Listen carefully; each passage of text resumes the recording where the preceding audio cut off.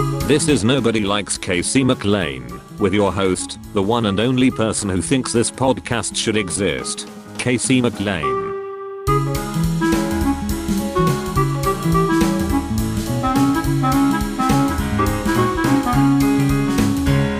Hey, it's Casey McLean. Welcome back to the podcast that you love to hate, that you like to be indifferent to, that you don't listen to unless you're you. This is like when people, if you ever go to a comedy show, you'll and there's not a lot of people in attendance, the comedian will sometimes criticize the audience.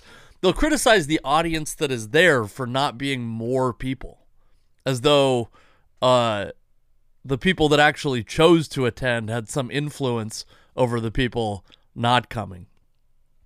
This is the Nobody Likes Casey McLean podcast, and you're listening. Thank you for listening. Rate, review, subscribe on Apple Podcasts, wherever you get podcasts.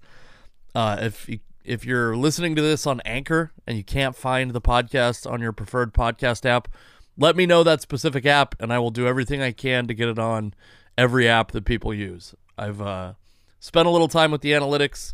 I've also looked at what other places, where other people get podcasts. Seems like Spotify, Stitcher, Google Podcasts, Apple Podcasts covers almost all the bases. But if your base is not covered, let me know, and I'll find specific for you.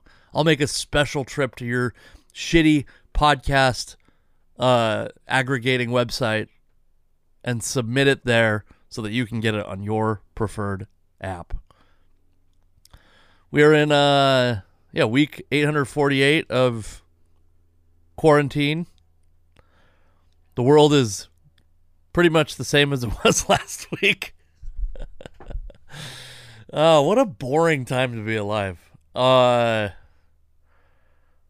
Very little exciting is going to happen to me in between podcasts, I suppose. I got some comedy stuff to talk about later.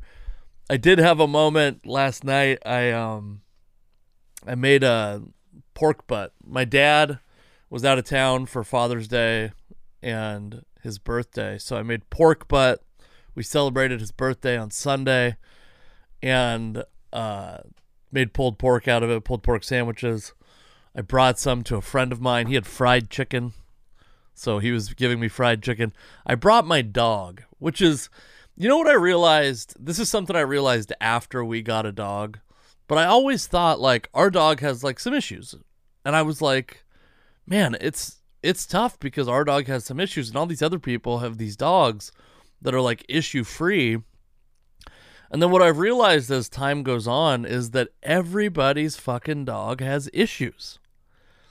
Like everybody's kids have issues, by the way. And I'm not making the direct comparison, but so our dog has, like, she licks too much. She's too aggressive when she meets new people, not in like a violent way, but she's just so excited.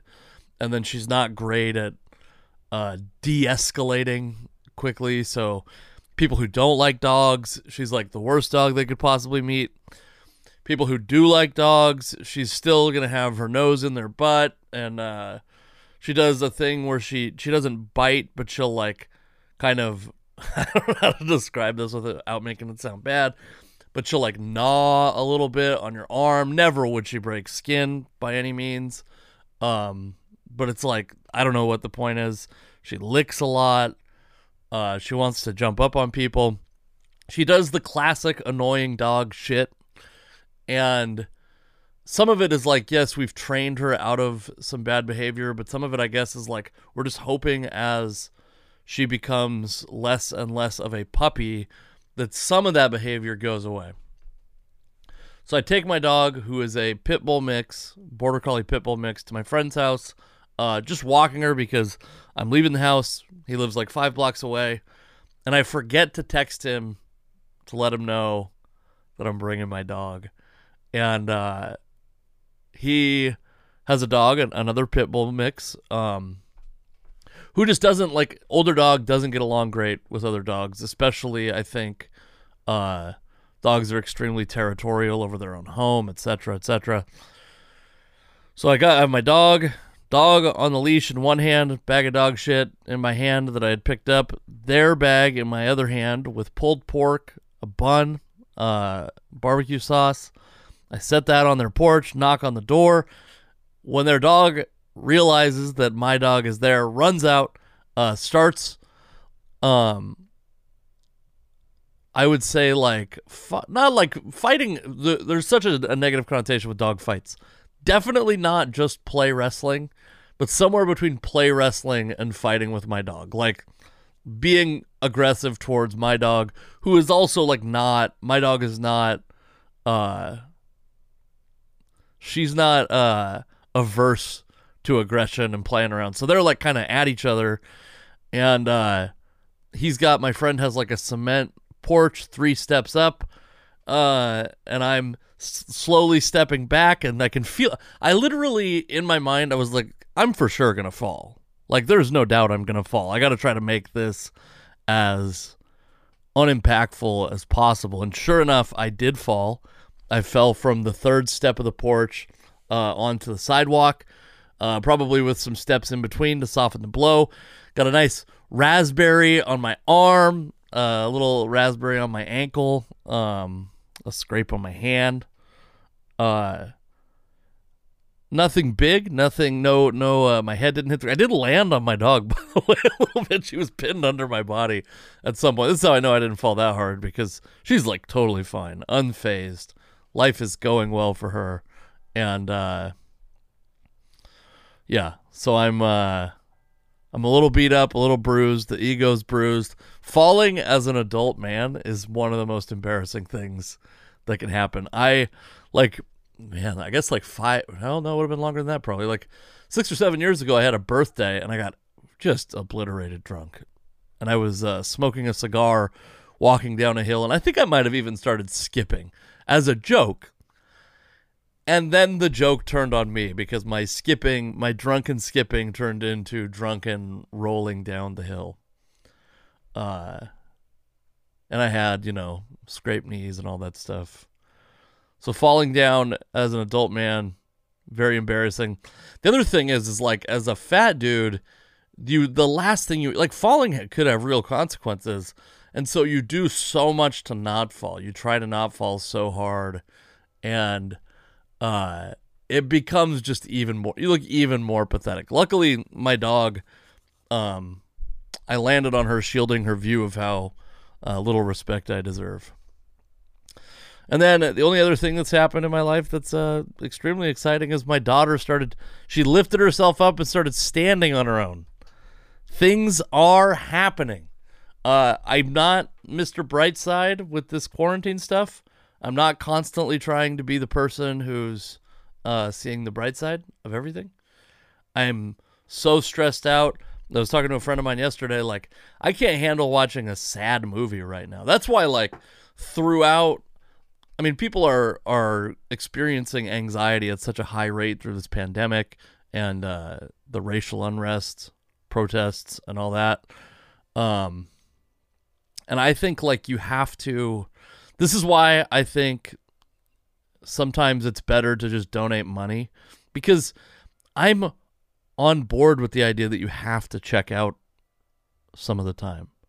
I made fun of a guy on this podcast, and there's a specific person who has really, I think, been embarrassing in my life, the way that he's like attempted to co-opt this Black Lives Matter movement as his movement. He's a middle-aged white guy, by the way, who's never talked about Black Lives Matter or racial inequality ever before in his life, to my knowledge.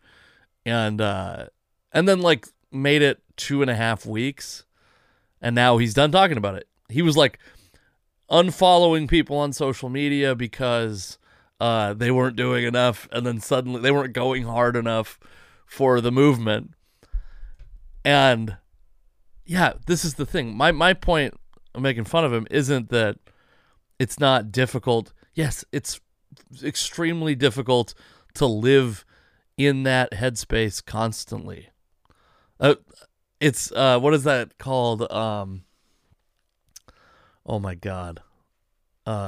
Protest fatigue, something like that. Activism fatigue.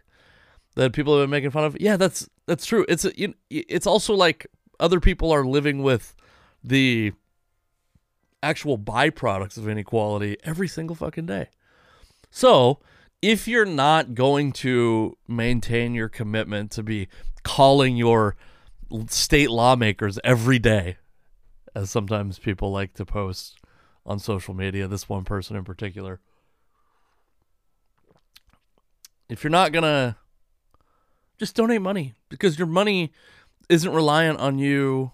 And so, I mean, like, it sounds, donate money to bail relief funds, to bail reform organizations. That's my preference, I would say, because I think, like, the Minnesota Bail Relief Fund, for example, became the cause celeb, and then they have so much money that they're like, they could pay bail for every single person in jail for like years, I believe.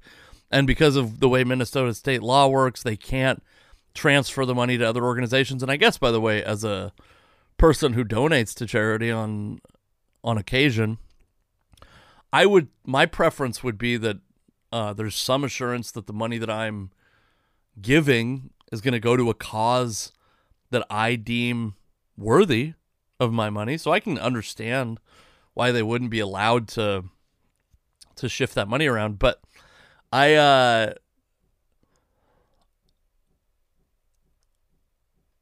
I think that if you donate to bail funds specifically, that are not bail funds, bail reform organizations that are trying to get rid of bail, or national organizations that are very unlikely, because Minnesota now has this problem, but once this is out of our immediate consciousness, and again, that is a white privilege, whatever. Like, that stuff's right. Once it is there's the problem is still going to exist. The negative impacts of the bail system are still going to exist. And Minnesota, this organization in Minnesota, is going to have so much money that they can't, like, reallocate to a more necessary use when the time comes. So, but that's like, donate your money to those things. Donate your money to the NAACP, to the ACLU, to organizations that are trying to hold up our civil rights. Our, meaning us as Americans, also the civil rights of black and brown people, black and indigenous people in this country. Yeah, I mean, that's fine. I was telling my friend, like, I can't even handle right now, like, people try to send you, like, an Elijah McClain video, and it's horrific. I'm very lucky to have, like, I grew up with a diverse group of friends, despite not going to the most diverse school in the world. I had a diverse group of friends. I'm aware, I've long been aware of racial inequality. What I'm telling, like, my thing is, right now I am in a mental state where I can't watch my wife watches This Is Us. And before all this was going on, I couldn't watch, like, the last couple episodes of This Is Us because it's too sad. Like, I'm trying to just maintain a psyche that can, yes, like I said last episode, good news is for the weak. I don't need good news. Sometimes I need no news. The Elijah McClain, his death, his murder, it's tragic. It's horrible. Breonna Taylor, it's horrible. You don't need to. I don't need convincing that it's horrible. I'm also not a person, like, I guess this is why I like comedy. I don't seek out sad stories on a regular basis. Today's guest on the podcast is Harry Riley. He's a friend of mine, a comic in Spokane, who is, I mean, I think when I started comedy, he was pretty unanimously the best comic in Spokane. I think some people have caught up to Harry Riley because there's been, the Spokane comedy scene is kind of growing and evolving and getting better, and he's acted as a mentor to many people also. He's a really, really nice guy. I worked with him in, I think, February, which I guess now it's just so crazy to think that was 5 months ago, because that was one of the last like feature gigs that I had before everything shut down. Harry and I will say this. Let me start with this. There was a slight audio issue in the recording, so maybe it won't be mixed as beautifully as this part is. The interview's still great. Also, it's on full-length interview, so I edited some stuff. I'm trying to make these interviews about 30 to 45 minutes. I couldn't get this down to 45 and still feel like you got a complete section of the interview. But the full interview is about 90 minutes long. It's available on Patreon. All of the interviews that I've done so far, there is a full-length version available on Patreon. I also had the Patreon mistakenly set up to cost $5 per creation, and then I was pumping 3 creations per episode, which is video, full-length audio, and ad-free audio, full-length audio of the interview, full-length video of the interview, and ad-free audio of the episode. That's fixed. It's $5 a month to get all that stuff. So go check that out, patreon.com/thecasey and please enjoy this interview with Harry Riley. If you're a patron, coming up next, and if not, after this word from our sponsors.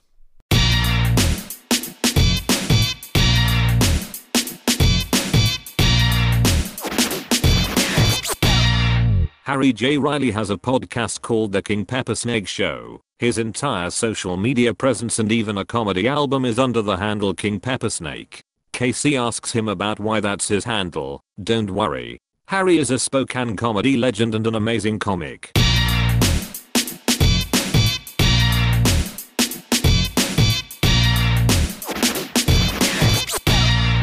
Have you ever had another comic over to your house? You're a mystery. This is why I'm asking, Harry. No. That was my suspicion, is that you've never had another comic over to your house. Well, when I graduated college in 2012, I had a couple comedians come over for like a cookout, but and then you killed them after, so they're they don't do comedy anymore. So I guess they did die. Their heart died. I guess their soul died. Yeah, that's I have kind of a. I'm like I'm not a recluse. I've had a handful of comedians over to my house, but I'm not like I'm not dying to have comedians over to my house. So this is the thing. You could either live you could live with like jars of piss in the room that you're in right now, or in a mansion. Like those are you're you're laughing like it's jars of piss. It's a mansion with jars of piss. A mansion of piss. So, also, you're a dad. Yeah. So I assume what? Tell me about, because I think I've seen a picture of your house before, actually, maybe on social media, or I've been stalking you, and you had no idea. What part of Spokane do you live in? I live, north side. Okay. I've lived here for so long, but I still don't know like the directions of. But I've been told I live on the north side. Okay, so I live in the Hilliard area. Hilliard. My grandpa lived off of, what is that highway? I think 395. Yes, I know that spot. Does that go to? Yeah, that goes up to Deer Park. So he lived right by Highway 395. Yeah. Yep. Pretty close to there. And then I think at some point probably get. Well, they've been working on a north-south. They've been working on a north-south section of it, so I can get there within like 5 minutes now. But it was like a 15-minute drive to get there. Okay. Close by. Yeah. Okay. Yeah. I think. Do you know where Brentwood? I'm looking at a map of. This is very exciting for the listeners. I'm looking at a map of Spokane, and I think Brentwood Elementary School is very close to where he lived. Okay. Yeah. So that's like the good part of Spokane, right? I mean, well, people usually consider Hilliard the poor part of Spokane, but I mean, don't I don't notice a difference between this part of Spokane and any other part of Spokane. It all looks like Spokane to me. Is that like when I went to Spokane to visit my grandpa? He's passed away. So, but it's like I don't know, 15 years ago, I went out there and I was driving, and I remember him saying like, he goes, Casey. So there's a big street called Division that actually seems to turn into Highway 395, or maybe is whatever. I don't know. It's 395. Yeah. It looks like both, but.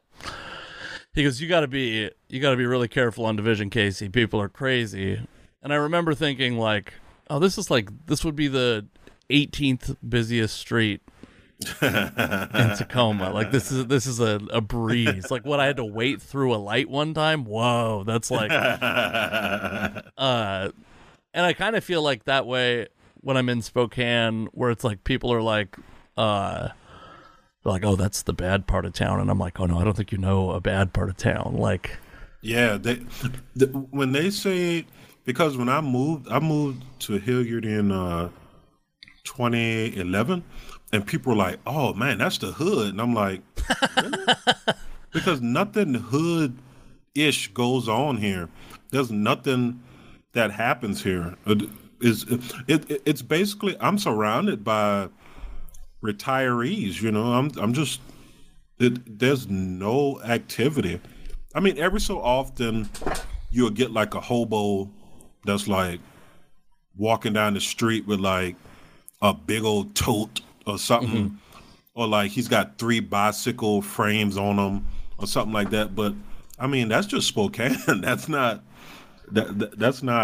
anything special. That happens in my neighborhood like every other week. So it's not it does not seem to be Spokane specific. Yeah, it doesn't seem I think this is what I feel. I feel like people get their information and they live with that information even when things change around them.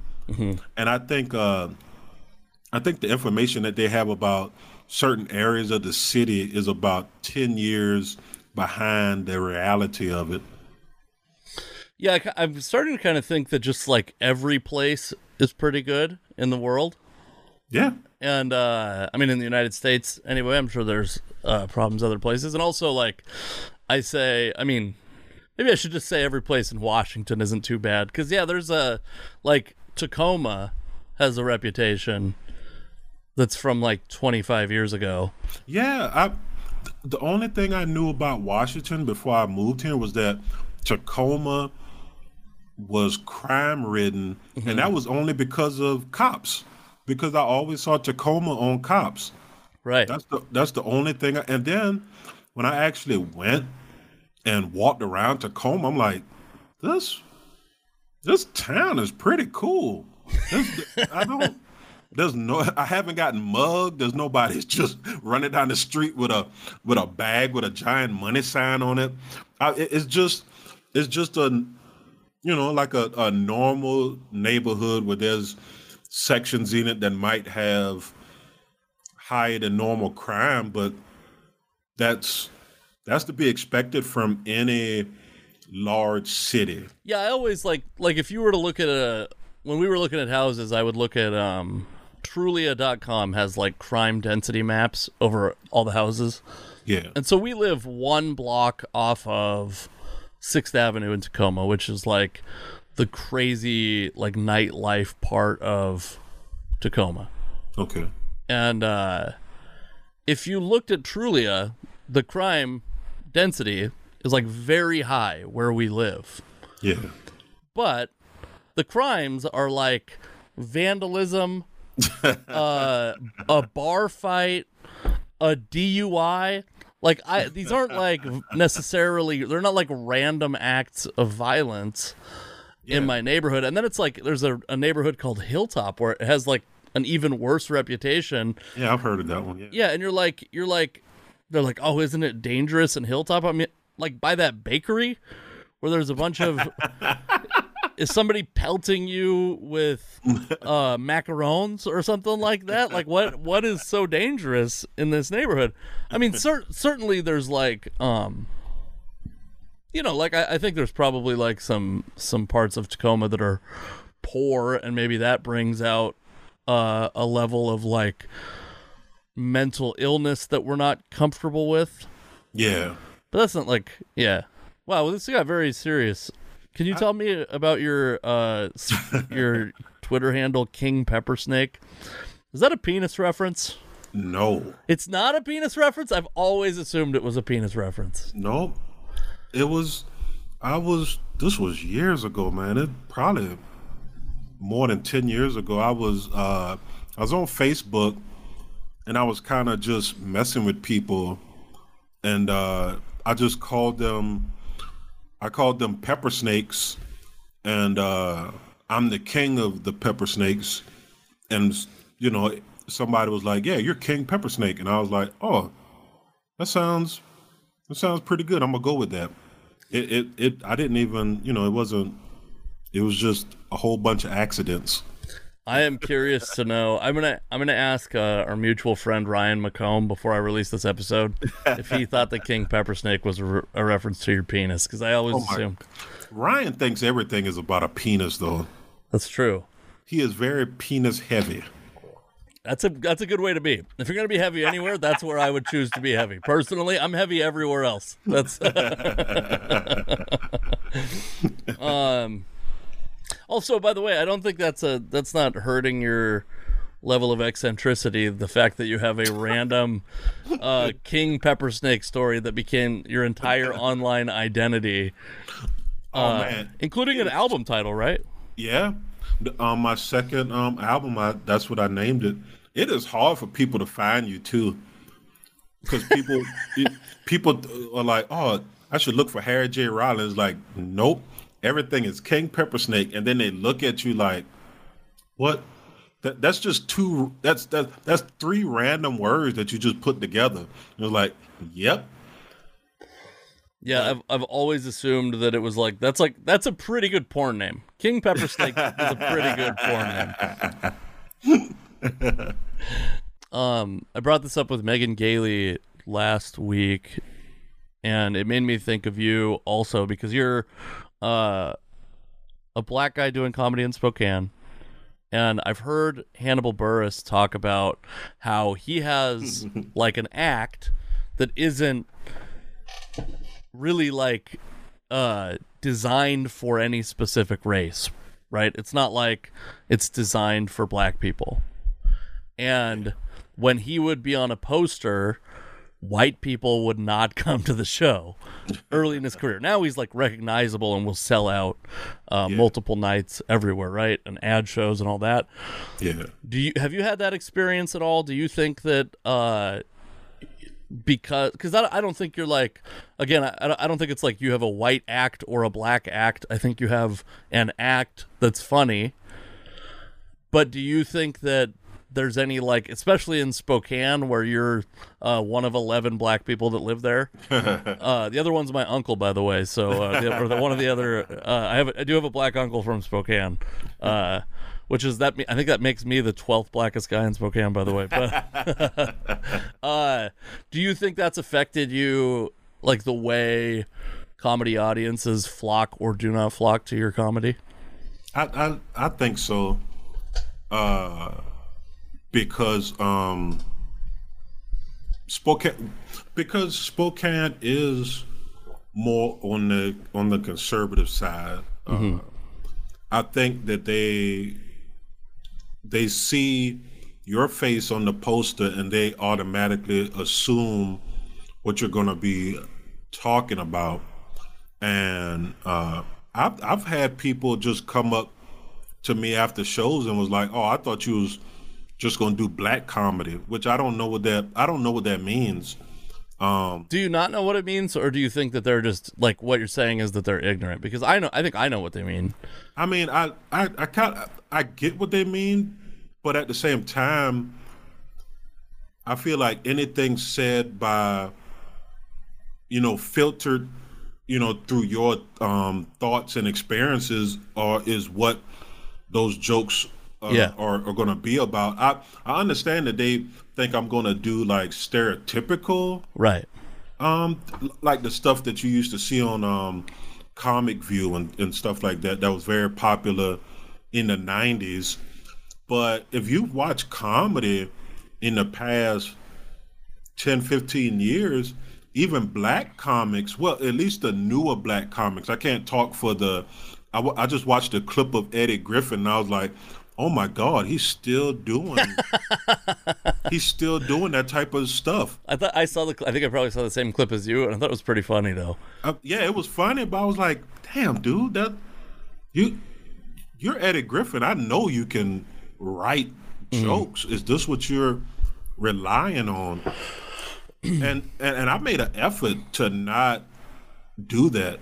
I didn't want to be seen as, oh, here's another black comedian that's gonna do, oh, white people do this and black people do that. Yeah. I didn't want to do that. So I made an effort in writing my act like that. And I think for the most part, when I see people doing that, I'm just like, man, they just went the simplest route they could go to get on stage. I think what you're saying about like the last 10, 15 years or whatever is true, but I think there's also what has happened is that there is like another entire comedy industry that's devoted to those, like, I guess more stereotypically black comics. Yeah. That they sell tickets like crazy, but they're not subject to the same scrutiny as, say, like mainstream comics. Like you wouldn't even, I remember, so I worked the door at Tacoma Comedy Club when Arnez J headlined. Yeah. I hadn't even heard of Arnez J. I had seen his clip, and I'm like, I'm like a comedy fan, but like, I like Martin Lawrence and Eddie Murphy I watched growing up. Yeah. I have not watched like a lot of, because I haven't gone and watched like a lot of black comics, because when I was growing up, what we had available in terms of stand-up comedy was BT. So like the majority of the early stand-up I watched was like Comic View or whatever, Def Jam, and I haven't since then. But Arnez J sold out like 6 shows, and by the way, crushed harder than I've heard anyone crush ever in my entire life. Like, I still talk. He did 80 minutes and like literally crushed the whole 80 minutes. He's like a very like a Southern guy, like very thick Southern accent. And so, like, I think there were certainly like multiple cultural differences where I wasn't like, oh, this is like really connecting with me. Yeah. But the crowd he was connecting with that crowd in a way that I've never connected with a crowd. You know what I mean? And so, like, yeah, I think it does. I think that still exists. I think that what, like, mainstream comedy and, like, the gatekeepers of mainstream comedy will allow to ascend to the top of comedy is not that. Yeah. It's not the blue collar type of comedy. Mm-hmm. It's not the I call it the George Lopez type of comedy where it's Spanglish, where you're mixing Spanish words, and the Spanish words are usually the punchlines and stuff like that. That Chitlin Circuit type of comedy from a lot of black folks. I think that's like on the edges, and because of me living in Spokane, I had to tailor my act to the people that are gonna consume the act. Mm-hmm. Because if I did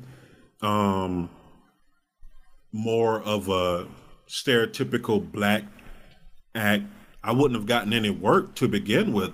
So I just had to tailor it to what I had to tailor it to what was around me.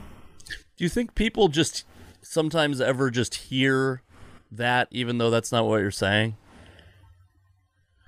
I'll give you an example. I was at the show, and there was a black comic on stage, and he was doing like a regular like relationship joke, not racial humor, not like white people are like this, black people are like this. And a guy was just drunk and not there for the show. Yeah. And walked up to the stage and goes, "Why don't you say something about something nice about white people for a change?" And I was like, "Oh, like he wasn't listening." Like, Yeah. that's not what the guy was saying. He wasn't saying anything bad about that guy. Just all he heard was a black guy talking and assumed black comedian talking and assumed that he was making negative comparisons of white people to black people. I think that's something that I was even aware of, and I think that's why, especially when I first started, my comedy was kind of absurd to begin with, because I didn't want any doubt as to what I was doing on stage, but you still have people who. It seems like they're sitting in the audience waiting for your punchlines to be what they thought it was going to be about. Right. When they saw you get up on stage.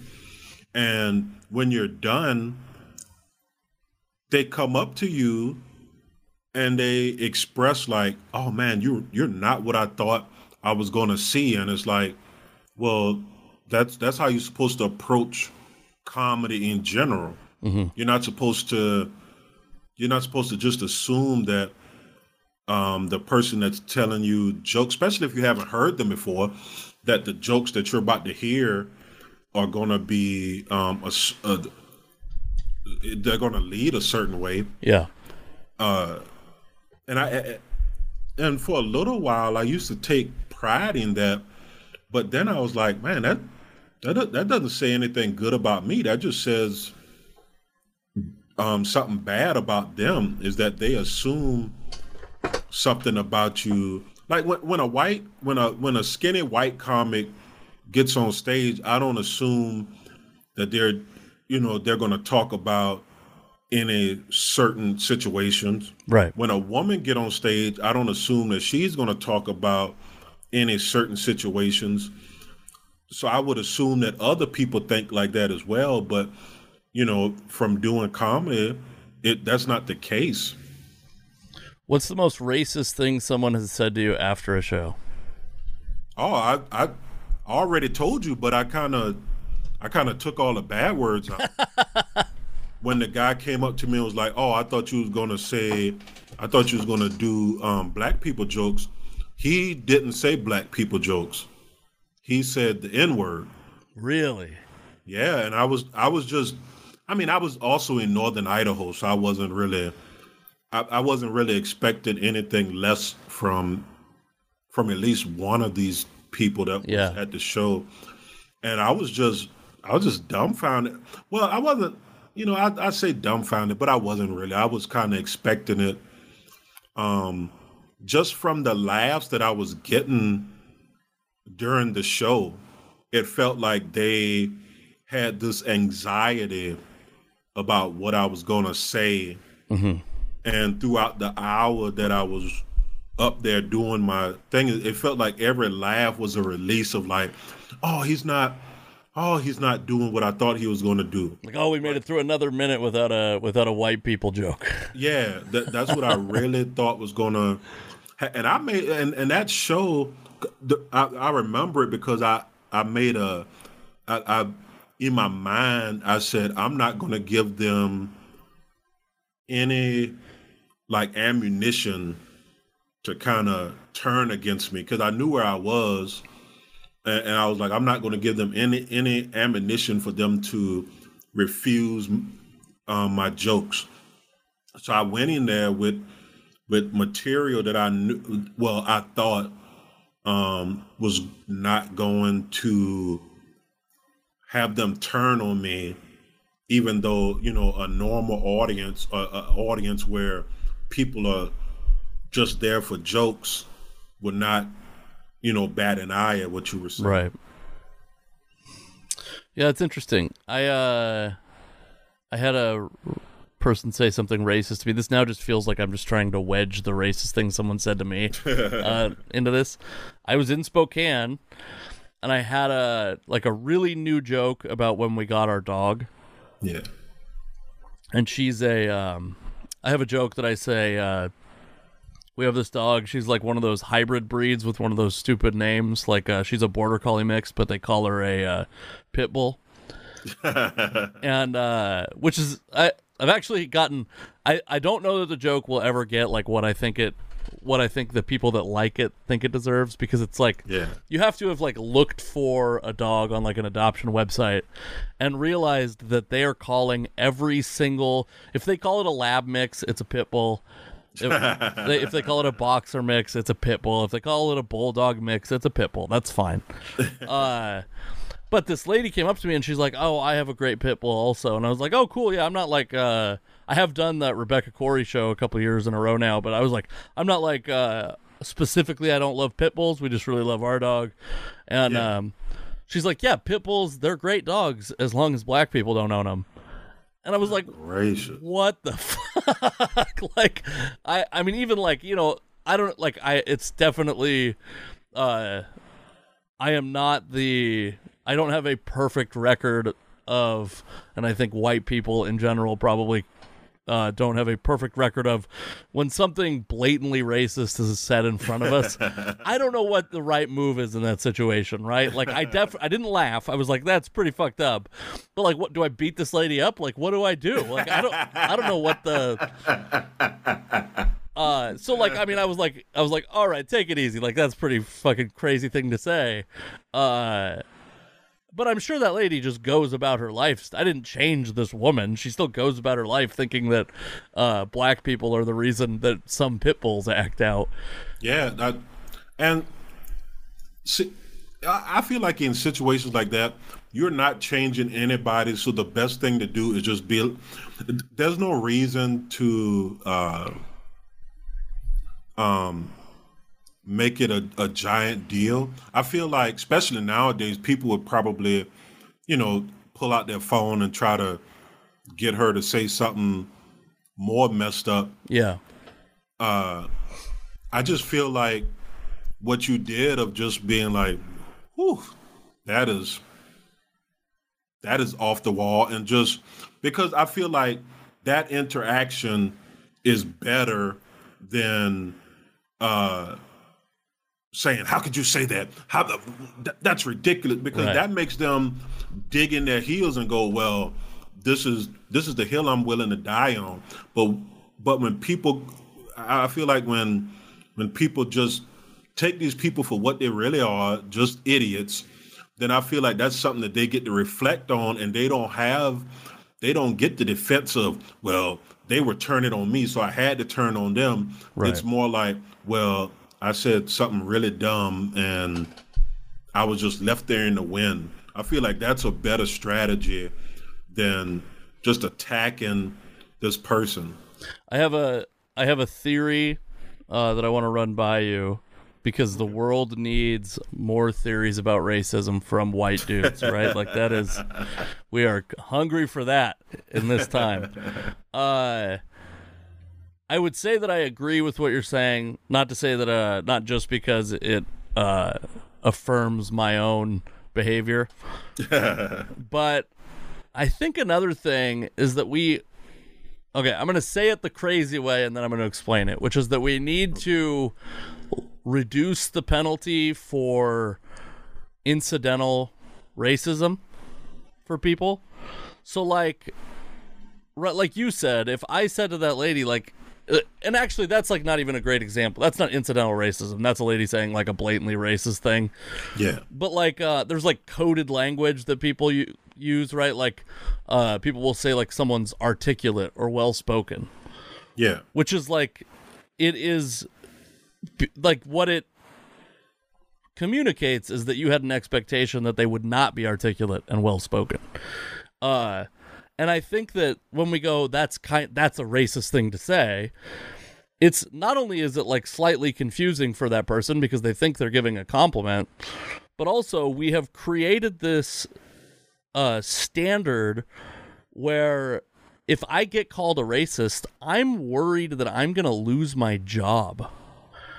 And so I have to I can't reflect on my own racism because I have to defend myself, because being labeled a racist could be a life sentence or could be a severe impact on my so I think that we all harbor some racism, and we should be allowed to go, like, you can't, I should be able to tell, like, a friend of mine that's kind of racist, and they go, oh, you know what, I've never thought of it that way. That is kind of racist. I guess I'll change my behavior in the future. But once you put that word into the ecosystem, it changes the whole tone of the conversation.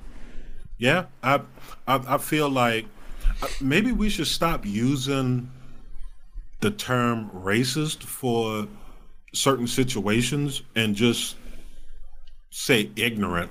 Mm-hmm. Because I feel like a lot of people don't want that tag of racist because, you know, like you said, you could lose your livelihood. There's a lot of repercussions to that. But I feel like just going to someone who's like, man, that was a very ignorant statement. And then, you know, kind of telling them why kind of diffuses that self-destruct that it seems like is in a lot of people's mind when you call them a racist. It seems like they just want to, well, if I'm going to be racist, I might as well stick to it, or I got to defend myself so I don't lose everything. And it just digs them a bigger hole. Maybe just calling them ignorant will kind of temper that down a little bit. Yeah, I mean, I think we've like changed the definition of racism in the last couple of years to mean many different things, but we haven't changed the way we still kind of just put people in one bucket that is racist. So are you a guy that's carrying a tiki torch in Charlottesville, or are you somebody asking to touch a black woman's hair? Like, they're both acts that are like kind of racist or very racist. Like, I guess they're not both acts that are kind of racist. There's like the very racist people in Charlottesville, and then someone who is ignorant, like you said. Yeah, if touching someone's hair, wanting to touch someone's hair, that's ignorant. Mm-hmm. I don't care about it. I just. But you can understand why someone would be annoyed by that. Yeah, you're not a donkey at a petting zoo, right? So I would just call that ignorant because they just don't understand the implications of that. Yeah. Just like, man, like what that lady said, I feel like that's just a racist statement. Yeah, I agree. Because she should have information that would tell her otherwise, but she just ignored it because the opinion that she has is the one that she's lived with. So that's the one that she's willing to go with. So that would be racism. Petting, I said petting, wanting to touch someone's hair would be ignorant because you just don't know. You're just inquisitive and you just wanted to see. Yeah. All right. Well, now that we've solved racism permanently, I do feel like a lot of people. I do feel like this line keeps getting redrawn, and older people can't keep up with what's changing, because if you were born in the 50s or 60s, you probably were saying colored. You were probably calling women dames. You're probably calling Asian people Orientals. And now you're probably calling Native people Indians. All these things have changed, and you're like, all right, wait. So I can't call people this, can't call people that, and then we bring in like a whole other, like LGBTQ community. Now you're like, oh shit, I just thought they were all just this one thing. And so for a lot of people who don't keep up with social stuff, like if you're in your 50s or something, you're just going to Costco and and watching the news every half, when it comes on at 6:30, you're not well versed in, LGBTQ stuff or any minority issues that's going on. So you could be caught off guard and you can kind of fall into that hole. But I feel like people get defensive because they've been able to do it all their life. They feel like, oh, well, I've been doing this all my life. Shouldn't I just be able to? It's like, no, life is about learning and growing from those mistakes. And there shouldn't be an age where you're just cut off from learning new things. Yeah, I think so. Like a good example of this actually is my grandpa, who is I've referenced now in this podcast more than I expected to, but he although that part I actually might not, this might be the first reference to the listeners here of my grandpa, but he was a like lifelong Spokane. So I think he grew up in Ritzville, which is just Spokane. In my mind, it's just the same place. And he took in a black son. He has, my Uncle Lanny is a black man, and he did this in like I think the late 60s or early 70s. Ooh. Which in Spokane, like, that's pretty wild, right? Yeah. So my grandpa's like the most progressive guy in Spokane in the late 1960s, early 1970s, votes Democrat his whole life. And then by the time he passed away, like, he would say stuff that I'd be like, oh man, Grandpa, like, you can't. Yeah, he absolutely still said colored. Like, but like, I know that he didn't hate people or view them as different. He just he didn't have a TV. You know what I mean? Like, yeah. He was ignorant, not racist, in my opinion. I mean, by the way, I think that's an era of men that fought multiple wars in Asia, and there was definitely some like overt racism in that generation of men. I think. Yeah, my dad was the same way. Asian people, for some reason, he was weirdly like antagonistic towards Asian people, which just made me like them more. Like, well, they can't be all that bad if you hate them. Yeah, and I think we have a similar thing going on right now with like Middle Eastern people and people. Yeah. I mean, I don't know how old you are, Harry, but you're got to be. How old are you, Harry? I am 39. Okay, so I'm 34. I'm 34, and I think there is like guys roughly our age. There's a segment of like war veterans who are not in love with Middle Eastern people. Oh yeah, I talked to my buddies who are still in the military, and they are, some of the things they'll say, I'm like, dude, you can't say that. I don't care how many I don't care that that you went to war with them. That doesn't mean you get to call them that, because when you start using those, when veterans start using those terms, they use the excuse, well, they were shooting at me or whatever.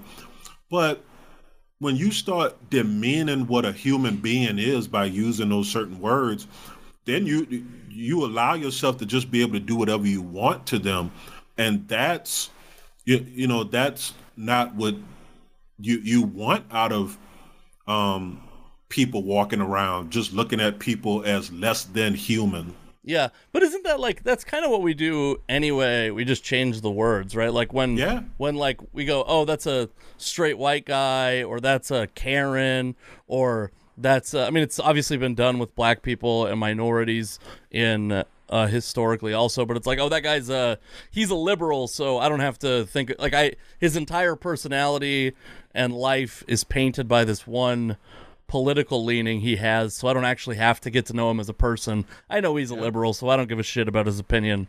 I think humans have to do that in order to hate each other as much as we do. I feel like I feel like because anytime there's a war going on, you always notice how the people we're fighting against are all of a sudden so inhumane that they're just a bunch of savages, basically, that we don't really have to respect. And I feel like that's what we do on a smaller extent when people call liberals libtards, or we call somebody a Karen, then we're like, we don't think about like That they have a family. Yeah. Yeah, I think that's like, I mean, and maybe that's like I planned on talking more about having a kid, but I know I'm monopolizing your time a little bit, and you're, by the way, monopolizing the time you would otherwise be spending with your kid. No, we decided she's getting her hair done, so I was like, nope. I'll see you later. I'm not hanging around while you get your damn hair done. Well, that's exciting for me then, because then I feel a lot less guilty. I think that you start to think about that stuff differently when you have a kid and a family, because like, even, this is like maybe a gross admission, but I believe that we should be doing more as a country to further black people and minorities. And specifically, I actually think I generally don't like the continued subcategorization of people, but have you seen that term, the BIPOC? Black and indigenous people. But I didn't know what it meant. So it's black and indigenous people of color. And I actually think that is one where the plight of black people and indigenous people in this country is so much different and so married to colonialism and manifest destiny and white supremacy and all that stuff, that I think that it actually is. Because you'll hear people say, like, Asians are doing fine. And it's like, yeah, that's not like, I mean, I know that it's not great to say, but the plight of an Asian person in this country is different than the plight of a black person in this country.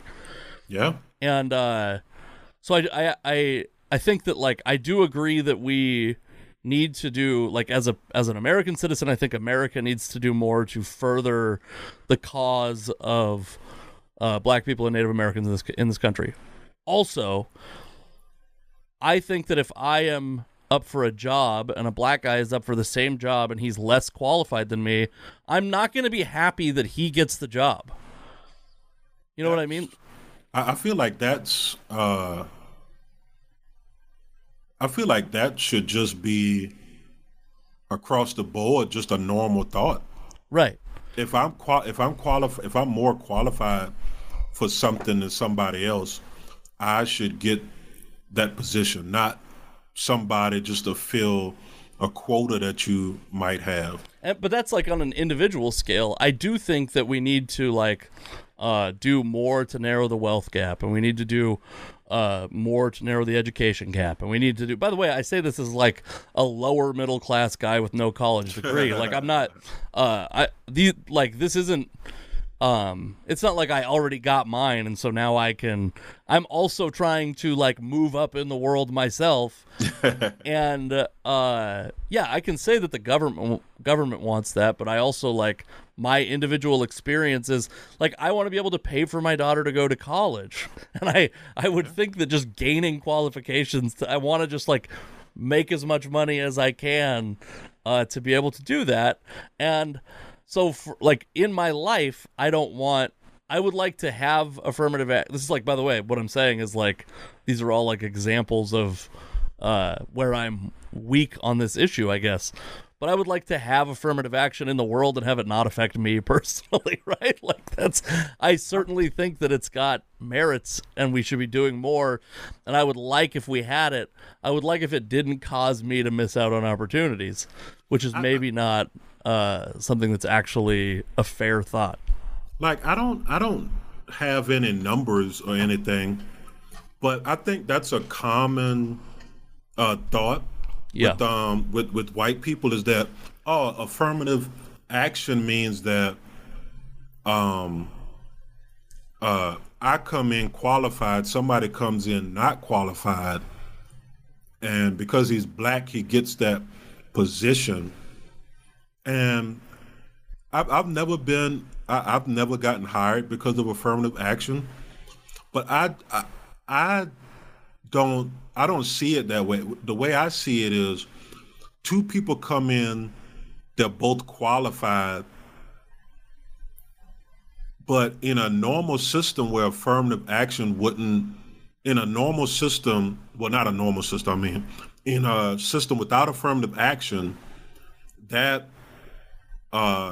white person might get hired for any number of reasons. Right.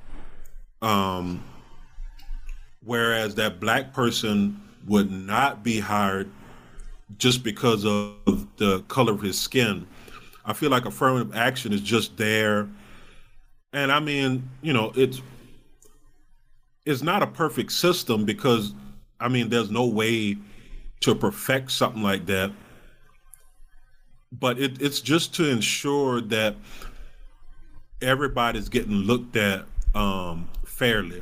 Yeah. And to talk about your other comment, I think a lot of people, when it comes to Asians, they just assume, well, Asians are doing well because of what I've noticed around me. Mm-hmm. But, there's just as many, I mean, per capita, I can't say it just raw number wise, there's just as many Asian,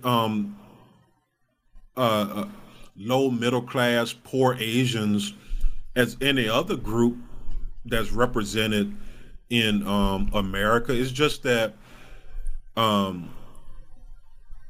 Asian culture is very well, let's take care of everything in house. Mm-hmm. If we're gonna be poor, let's just be poor and just stick together in our community or family cluster. And I think because like Asians and Native Americans are so overlooked for a lot of the times that we just don't see the things that are wrong in their communities. Yeah, that's true. I mean, I think that I think the biggest thing is that to me, there's like a definite racial divide, but there's an equally defined class divide. Oh, yeah. And so I think that what's to me, this is like maybe getting into like a conspiratorial part of my brain, but the mainstream media is owned by the rich and it's interned by the rich, as we talked about earlier. And there are perverse incentives to further the divide in this country between, because it's so it's poor white people and poor black people are both extremely loyal voting blocks. Yeah. Poor black people vote Democrat, poor white people vote Republican. I don't think you can get there without to that place where these two people in the same economic system see the world, or economic situation, see the world so differently without manipulation of the information that's going to them. And that's what I feel is like there's incentive in dividing people, right? You can't have, how many 24-hour cable news stations can you support if the poor people rise up against the rich people, right? I don't think, you know what? I don't think that's a conspiracy theory. The only reason why it would be labeled a conspiracy theory is because Rupert Murdoch hasn't just come out and said it outright. The other thing is, like, I'm not doing the research. I'm going off of like some knowledge that I have about media and also this, like, these voting stats, but I'm not saying, I also think like our view of racism is always like this. It's always like American History X, and there's not, or it's like a person twirling a mustache, like some that's what I say in this world. There's not like an evil person looking over the world twirling a mustache. I I think evil's very rare. I think perverse incentives are much more common. Yeah, I think you're right on that. I think you hit the the nail right on the head with that. There's not a there, there's no real evil, like comic book evil person. I think everybody has their agendas, and they push their agendas and to better their odds of getting the things that they want.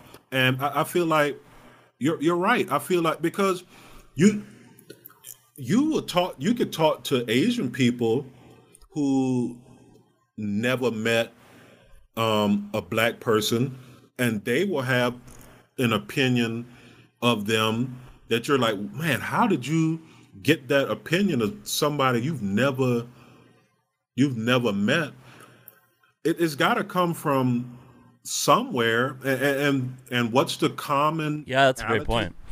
The common trait is that news and the media pushes a certain view because the news is the news doesn't really reflect what's actually happening in the world. It's reflecting someone's view of what they see happening in the world. Right. That's a good point.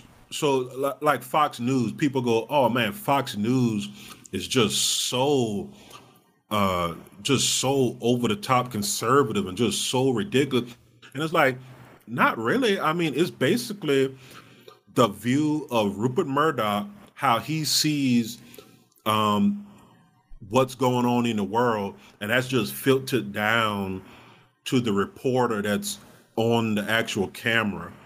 Yeah, I think like the reporting on Fox News, like I've seen stuff where I've been like, oh, this is a Fox News article, and it's like very fairly criticizing, or not criticizing, it's very fairly reporting negative information about Donald Trump.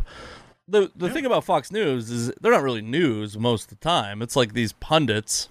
Tucker Carlson isn't a reporter. He's a personality. He has to be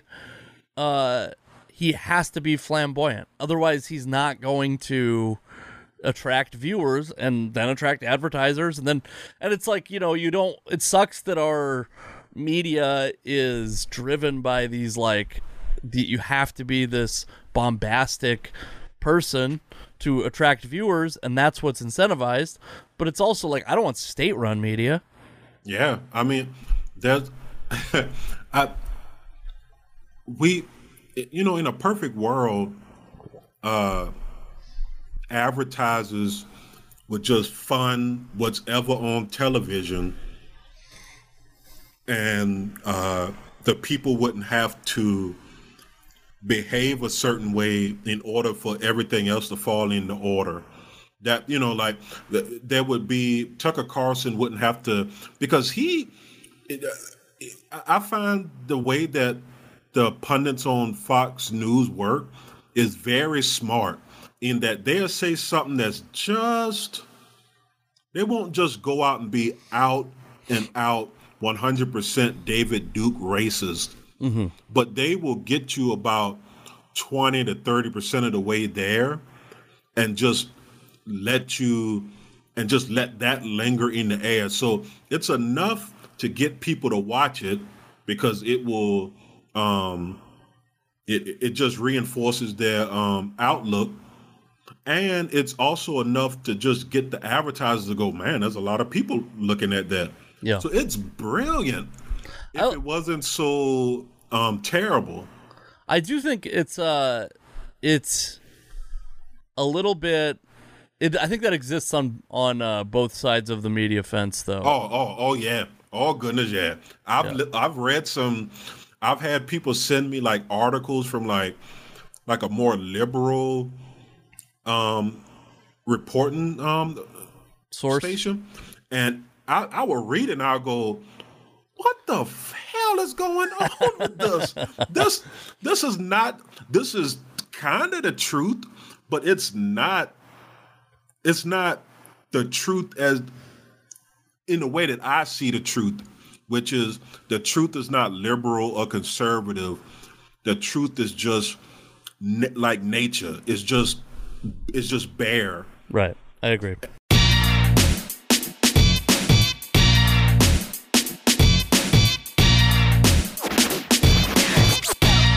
Were you worried that nobody had tried to hold comedy to a puritanical standard this week? Never fear, the Puritans are at it again.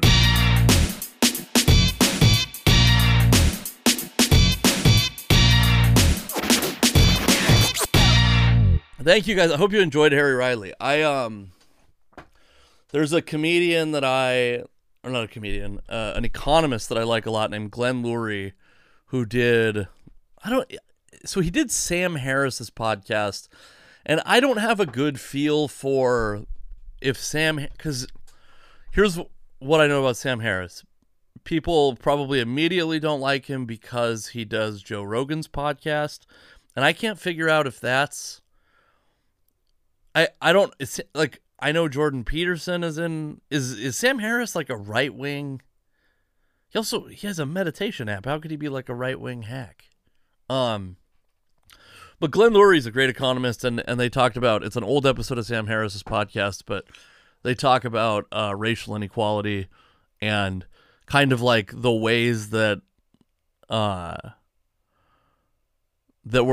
we hesitate to talk about it. And I thought I was very happy with the conversation that I had with Harry. I thought Harry was, I thought he had a very interesting and individual opinion on racism. And Harry's a guy, by the way, I didn't say this, but he's a guy where almost invariably when I tweet something that I'm like, ooh, is this like on the edge? Have I reached the edge? Have I possibly crossed the edge? Almost invariably, Harry Riley is the guy that likes that tweet. And I'm like, okay, if Harry J. Riley likes this tweet, then I'm good. Follow him on Twitter and Instagram at King Peppersnake. Really funny follow. All right. Nice cough that I'm not going to edit out of this podcast because I don't have time. I want to talk about comedy because there's been some comedy news. Two things have happened. There's a lot of moralizing of comedy clubs that are reopening across the country. And I think part of the thing is that here's an example of how comedians think comedy is extremely important. I have an entire segment of this stupid podcast dedicated to talking about comedy.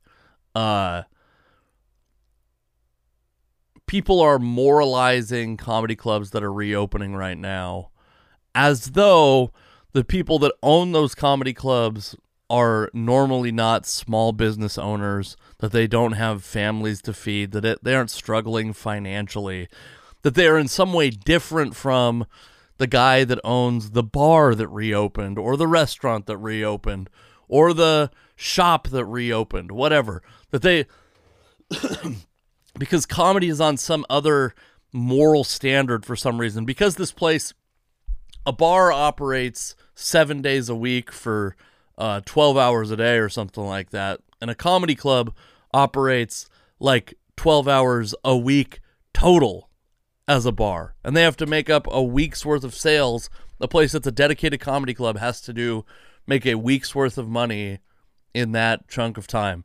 And we are moralizing those places differently than we're moralizing bars. You can be mad that your state allowed bars to reopen, but I don't think that your expectation for a business that is struggling like every single business in the world, especially in the country, is struggling right now. If given the opportunity to open, we can't. It's nice when you see someone say like, "Oh, we think it's safer for us to open up in phase 3." Now, in a lot of cases, those places might change their mind because phase 3 is happening later than they might have expected when they made that declaration. Also,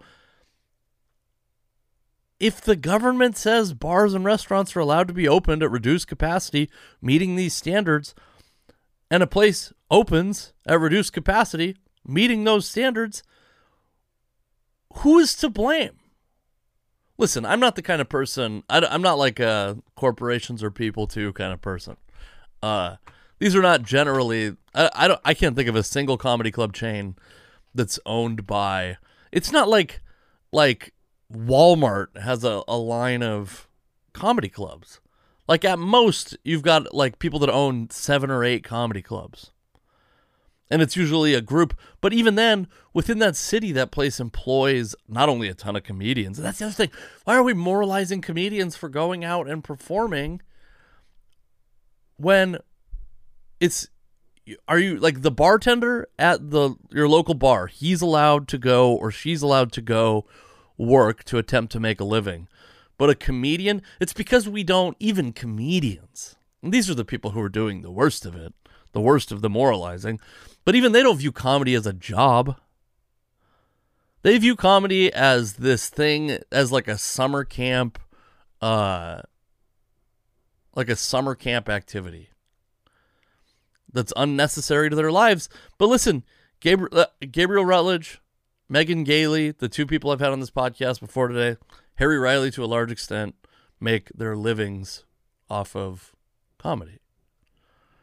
And so why are we holding comedians who are labor to a different standard than bartenders who are labor?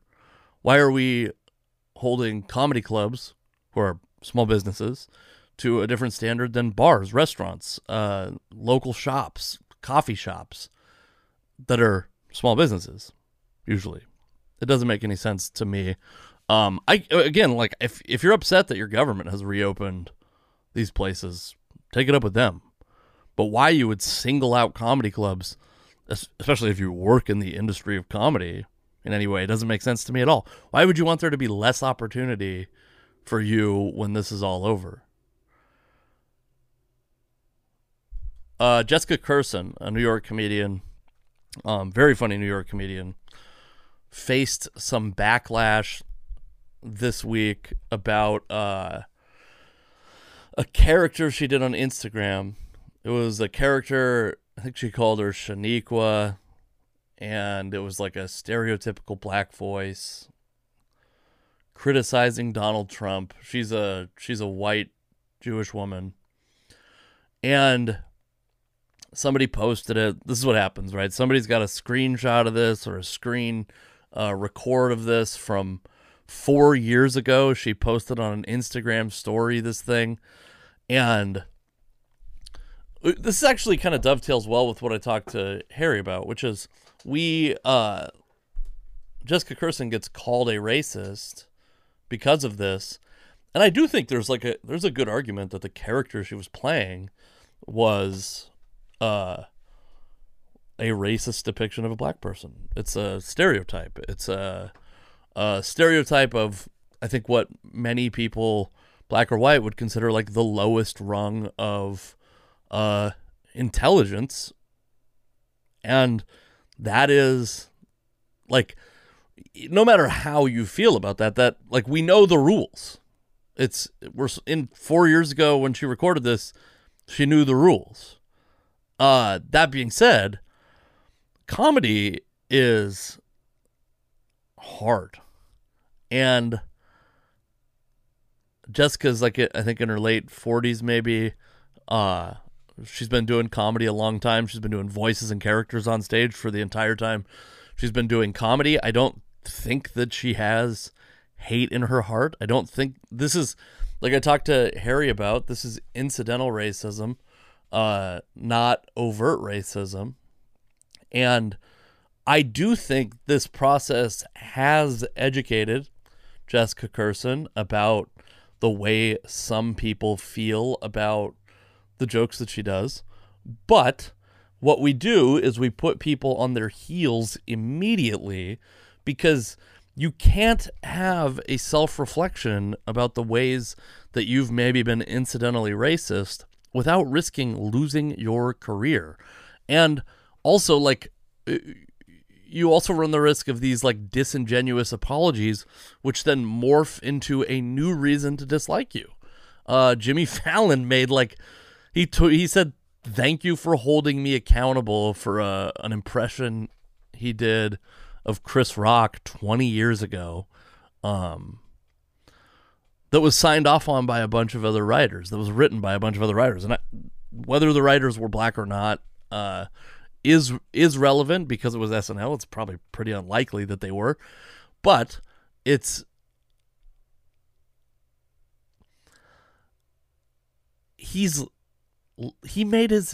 already put the millions in the bank.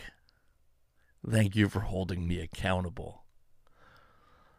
Comedy's not your moral center. Comedy should not be your moral center. And it's not some romanticized Ernest Hemingway fucking what's the guy's name? That used to write for ESPN, the Fear and Loathing in Las Vegas guy. What's that? Oh man, I'm gonna think of it right as I Fear and Loathing in Las Vegas is about Hunter S. Thompson. It's not some bullshit like this person, we're just so all like so fatally flawed. Some shit like that. But comedy relies on pushing against the edges of morality. This is for the same reasons that the taboos of like homosexuality and race used to get laughs are just our society has shifted.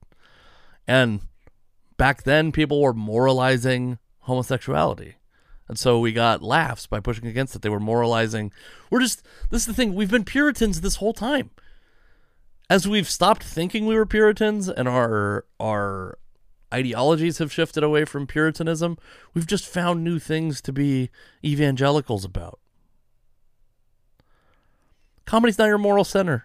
Let Jessica Kirson continue to have a career and not feel like every time somebody makes a misstep, they're at risk of losing their career. And maybe she's a little more eloquent in the way that she deals with this. She's a great comedian. I don't know her, but by most accounts, a very nice person. By most accounts, from white people and people of color. So it's it's unfortunate that this is the corner she's painted into.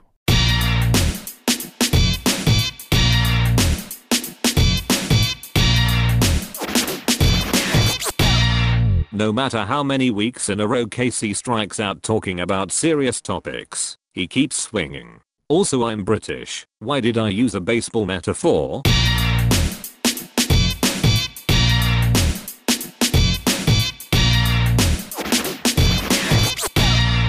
All right, I want to talk about a serious topic. I'm not going to talk about it for very long because the Harry interview went long. Again, check it out on patreon.com/thecasey full-length interview. But this period of time, the pandemic, has been an amazing time for the advancement of data visualization. We've seen some of the greatest efforts in data visualization that I've ever seen. Some beautiful displays of pretty scary data. And what we've seen also is that data weaponized in a way that's pretty dangerous.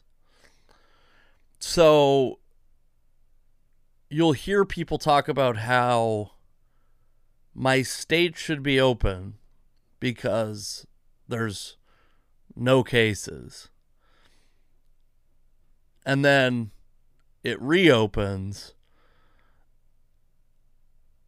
And then the fact that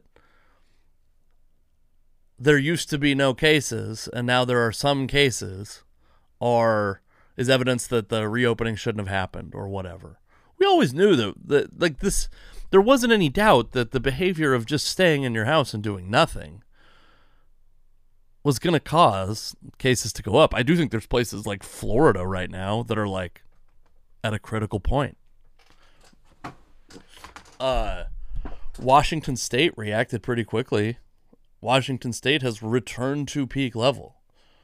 But Washington State's peak level was never as bad as New York got, as Florida is right now, as some of these other southern states are. Also, like, there's a lot of this discussion about how, like, I've heard a lot of people say, like, oh, well, this person's old, so they're very likely to get it. Oh, this person's fat, so they're very likely to get it. Oh, that person's a kid, so they're very unlikely to get COVID-19. Because what we've seen is the fatality rate is substantially different at lower and higher ages. At high weight versus low weight, the fatality rate is different, but the transmission is the same. Nobody has said, no scientist has said that kids don't get COVID. What they've said is they recover from it, because that's what the data shows. Fat people aren't more likely to get COVID-19. They're less likely to survive it. So everybody needs to be careful. It's not just kids. It's not just old people or young people or whoever that needs to be careful. Everybody needs to be careful. And then I think that an interesting thing that I've seen is people, I said this on the last episode when I was talking about people needing good news, and good news is for the weak. But they'll talk about new cases, and then someone will inevitably say, like, oh, how many negative tests, though? Well, right now we're at a place where we're testing more than we ever have, and our positive test rate is also going up, which, if things were staying the same and we had more tests, you would expect that the positive test rate would go down. If things were getting worse and we had more tests, there would be some point where our positive test rate would actually stay the same, but because we have more tests, we would be testing at a lower threshold. So things could be getting worse with a positive test rate. Well, we're testing more and the rate's going up. Things are getting worse. People will say, like, oh, well, cases are a function of testing. That's true, but testing doesn't manifest cases in people. Testing is the way that we calculate it. That's why it's a function of testing. Wear your goddamn mask. That's the end of it. Wear your mask. That's a good spot to end this on. Wear your mask. I've always understood the constitutional argument against shutting down the economy. I don't agree with it, but I've always understood it. I don't understand the constitutional argument against wearing your goddamn mask.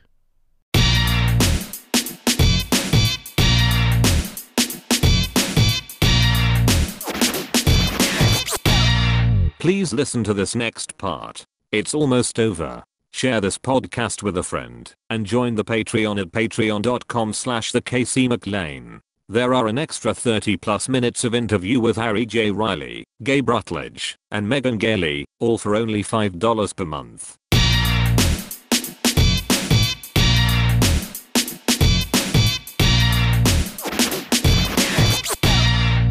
All right, thank you for listening. I'm doing a show as you listen to this tomorrow. I'll post it on my Facebook page. It is called Some Questionable Content. I'm doing a debate with local comedians live on the internet. I believe it's for charity. It should be fun. Check that out at DKC McLean is my Facebook. If you put that in, you'll find me on Facebook, Twitter, Instagram at DKC McLean. I'll send out some stuff about it. Future dates at dkcmclean.com/calendar. Trying to revamp the website. We'll see how that goes. Thank you for listening to the podcast. Remember to tell a friend and subscribe yourself. I will talk to you next week.